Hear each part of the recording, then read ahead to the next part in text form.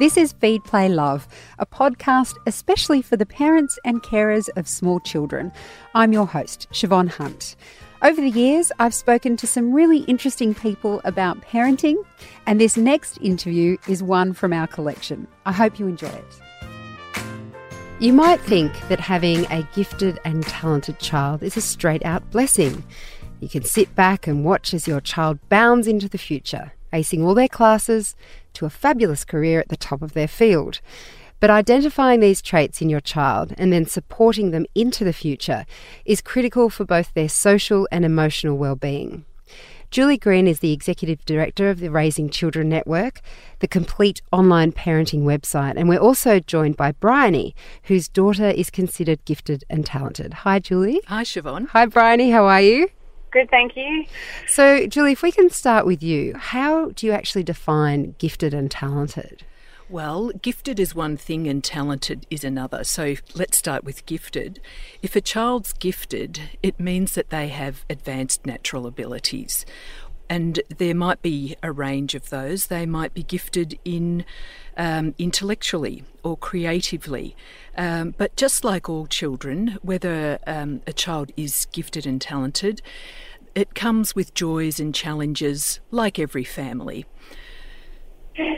Talented children, really what talented is telling us is that it's referring to children who are gifted, but those gifts are nurtured and they grow into talents. So it may be musically or academically or in a sporting sense. So that's what gifts are, that they're really nurtured and then they become talents.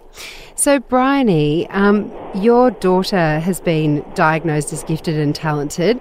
When did you notice that there was something different about her? It's not obvious for a lot of children from the point of view as I worked a lot. So I didn't go to a lot of the mothers groups where I guess parents would normally compare their children. I didn't know that it wasn't normal to have a full conversation with my 18-month-old. And I just, everyone would say, well, she's very bright. And you go, yes, but, everyone thinks their child's bright. So I probably didn't notice it until she actually used to make herself sick so she didn't have to go to school because she hated school so much. And I thought, what's going on here? There's something not right. Why is my child not wanting to go to school? She was very vivacious in early learning.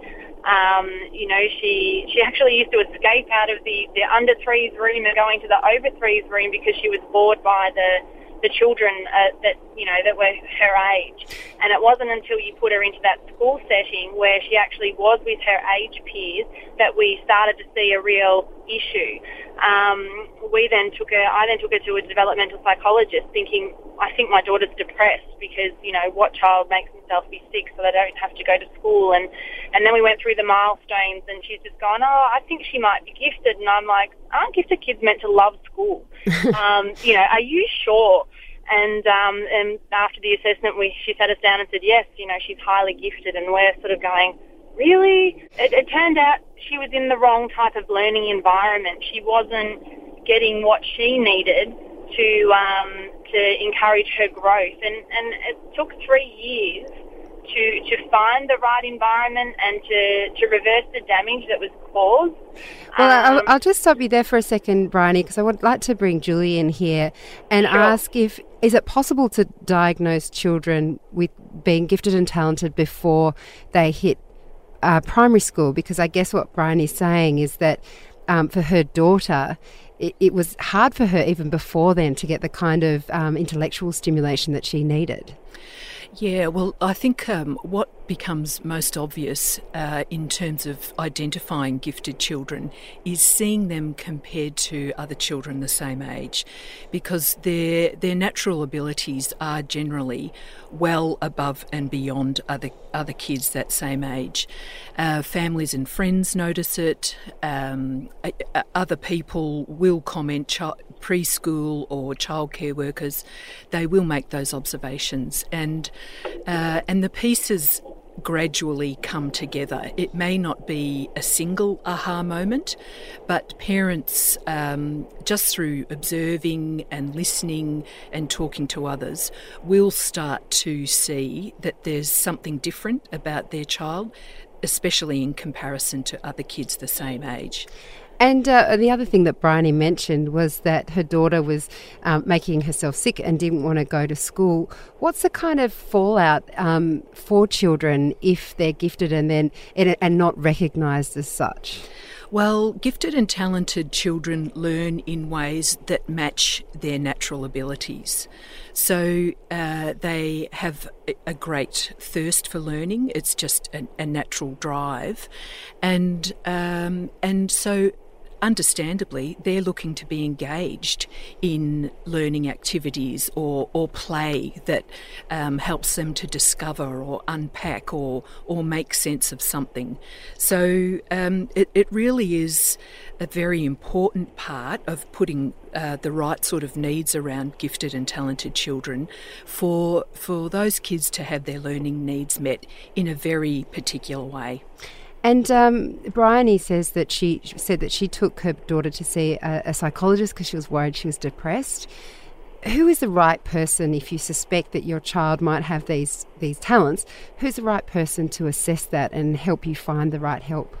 Look, there's lots of people out there in our community who parents can have a conversation with. They can talk to their child and family health nurse, who these nurses know inside out the range of normal and what's expected of children at certain ages.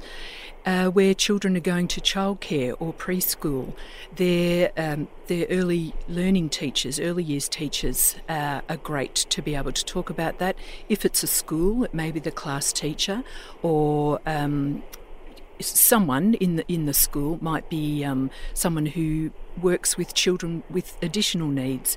They usually have a great sense of what's normal and what might be sitting above normal in this case. You're listening to Kindling Conversation, and we're speaking with Julie Green, who's the Executive Director of the Raising Children Network, and Bryony, whose daughter is considered gifted and talented. Bryony, when you found out that your daughter was gifted and talented, what was the next step for you in trying to support her?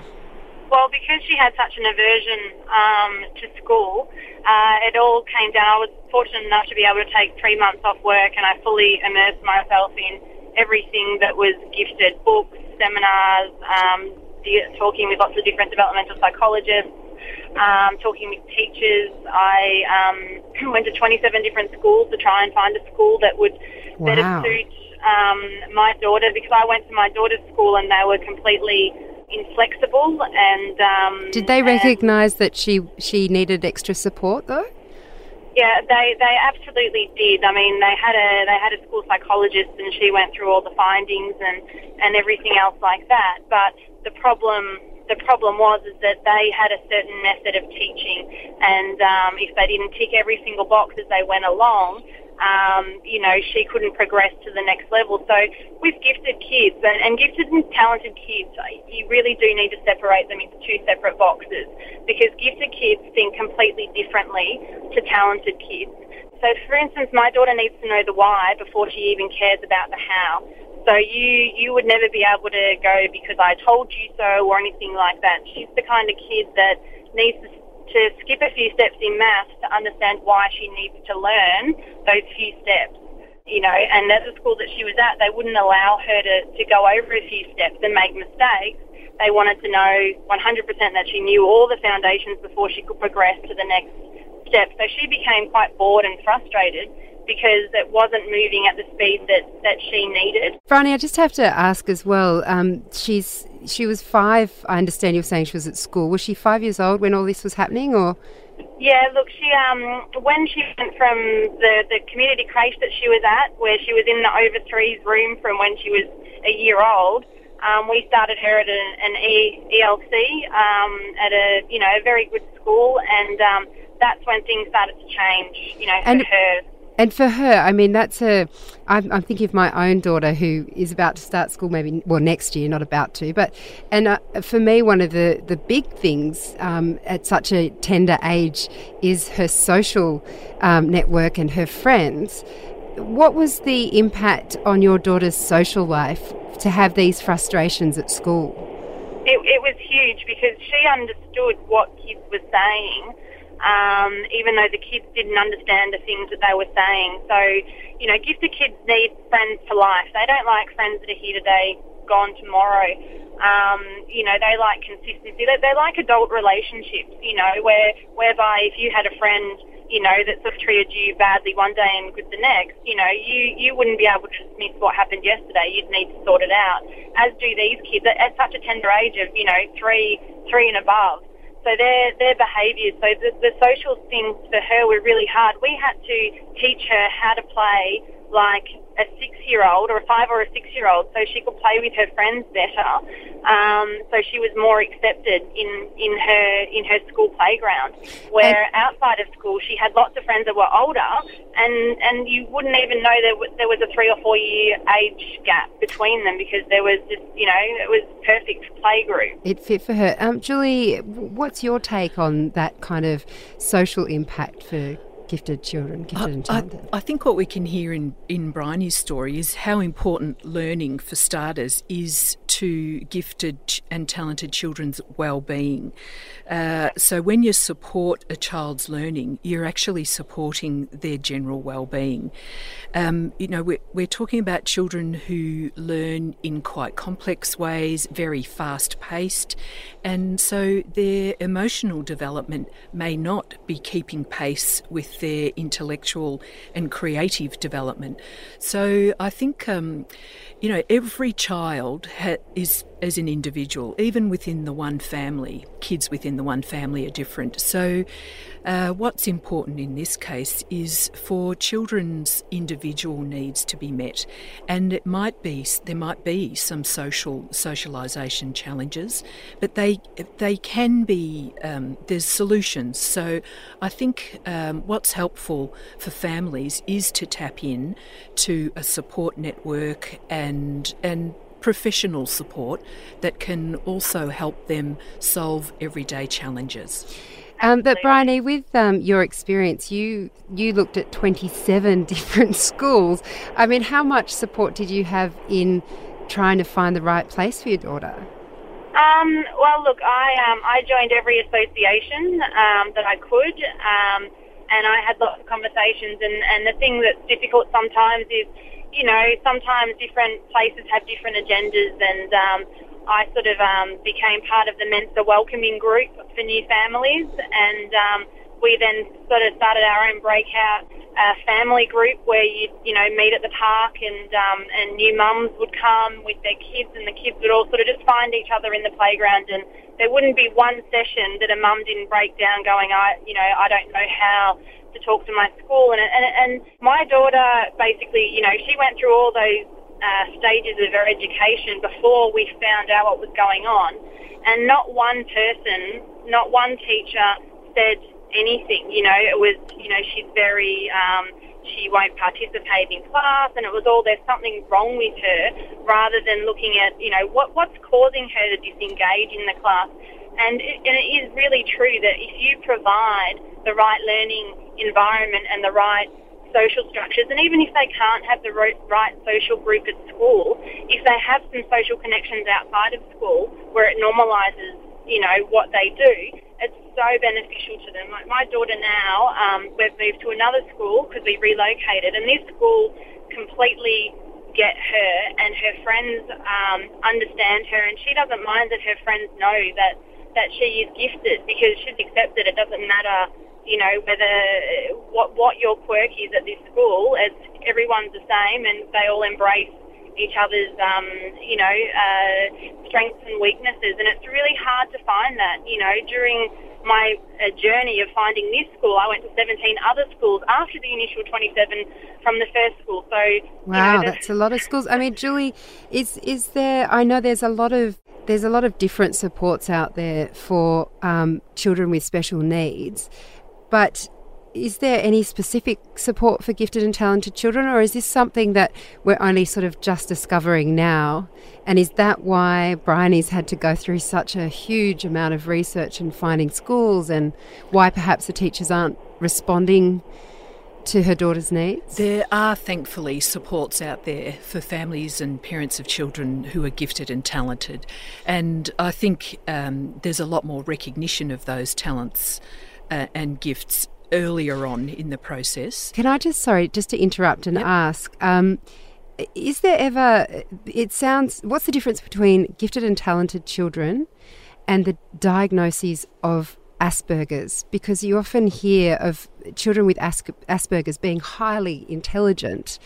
Is there ever any confusion in that regard when it comes to schools and education? Well, it's like most things around children's development. Some children may have more than one condition, a single condition. So there may be children who are gifted who may also be on the autism spectrum disorder, but let's be clear, we're not saying that all gifted children have autism. So again, it comes back to assessing individual children. It sounds very specialist. I mean, we've looked into autism, and it's not saying that these are connected, but with children, and particularly young children, it sounds like it can be a very long and emotional process to discovering what it is that is the particular challenge. And Bryony, I'd just ask you if that's all right. I mean, did you find this to be quite a challenging experience? Because when you hear a child is gifted or talented, your immediate reaction is, oh, how brilliant. That sounds like you've got a really amazing gifted child, which obviously you do. Absolutely. It's been a massive journey for our family. And yes, there are support groups out there, but until you find those groups and until you become comfortable and understand it yourself, you really feel alone. And I actually started my own little group for my daughter, and I said to her, I don't want another family to have to go through what we've gone through. Like, if there's anyone that we can help, then we want them to learn from our mistakes that we learned along the way. And one of the most tricky things that I've learned as visiting all these different schools is that there's basically 6 types of giftedness, and there's every single child, gifted or not gifted, every child learns a different way, and that's why we've got different schools and why some schools suit different kids more than others. But what I do find really interesting with these kids is that they're so forgiving of people for not understanding them, and I actually found the hardest thing for me as a parent was dealing with the competitive parents who would be, this very first school that we went to, it was oh, well, Jessie's gifted, why isn't her handwriting as good as my daughter's? Or, it just became this competition, and it's like, you know what, we're parents, it isn't a competition, this is the future generations, and let's not be nasty in the playground, let's embrace everyone's, differences, and make them realise that it's okay to be different, because, let's face it, we'd all be pretty boring if we were all the same. And none of us as adults are the same. We're all different. So, Bryony, how do you speak to your daughter about the fact that she's gifted? How do you explain that difference to her? Did you need to? I felt that I had to, because she felt so different from her peers and misunderstood by most people around her, that I asked the psychologist, should I tell her that she's gifted? And she sort of said, oh, well, it's your call. But in the end, my husband and I sat her down and we said, you know why you sort of feel a little bit different, and went through everything, and it's really hard having to say to her, you know what, you're gifted, but don't tell anybody, because they're going to judge you. And we, that was really heartbreaking for us, that we had to, tell her about herself, but don't tell anyone else. And why can't I tell other people about this? Well, because you live in Australia where you've got tall poppy syndrome. Tall poppies, right? Yeah. Well, exactly. Bryony, if you had any advice for parents who might suspect that their child is gifted or talented, what would you say to them? I would go to a developmental psychologist, and I would have the conversation. You know, some people, you can have a conversation with a classroom teacher, but if they're not, if they haven't had training in gifted and talented children, they're not going to see the little quirks that are quite easily missed or misdiagnosed as Asperger's or something like that. A lot of kids are misdiagnosed. You know, over the course, there are self-assessment checklists that you can download from the VAGTC website that, you know, basically give you a list of 30 characteristics. And, you don't have to have all the 30 characteristics, but if your child's got quite a few of them, you know, you're probably onto something. There's different support groups that you can go along to and go, hey, you know what, I think my child might be gifted. What do you think? What's your experience been? You know, I hosted a night down in Mount Eliza, and 30 people arrived. You know, from one email out, and they're all just there going. Half of them thought that their child might be gifted, and the other half knew that their child was gifted. So what we might do is we'll put the website that you've suggested up online, Bryony. And what would you say, Julie, finally as well? Well, I think parents might at some stage want to decide whether they want to go down a formal diagnostic route and have their children's IQ tested, for example. For some parents, that's been a real turning point because they feel like they've got something in their hand they can take to school and get some additional support for their child. Other parents might do it much more informally and gather together some outstanding pieces of work and so on and have those conversations with school. Communication is a huge element of what we're talking about. And so parents are going to need to be fairly persistent in having those conversations with different teachers, different educational psychologists and so on. But parents are giving other parents a lot of support around this topic, and every state and territory in Australia has an association for parents of gifted and talented children. Brilliant. Well, ladies, thank you so much, both of you, for joining us today and for giving us your insight into gifted and talented children. Bryony, thank you. Thank you for your time. No problem. Thank you. And Julie, thanks for coming in. My pleasure. Feed, Play, Love is a babyology podcast produced and presented by me, Siobhan Hunt. I'd love to hear from you, so if you'd like to get in touch, email me at feedplaylove@theparentbrand.com.au. See you next time.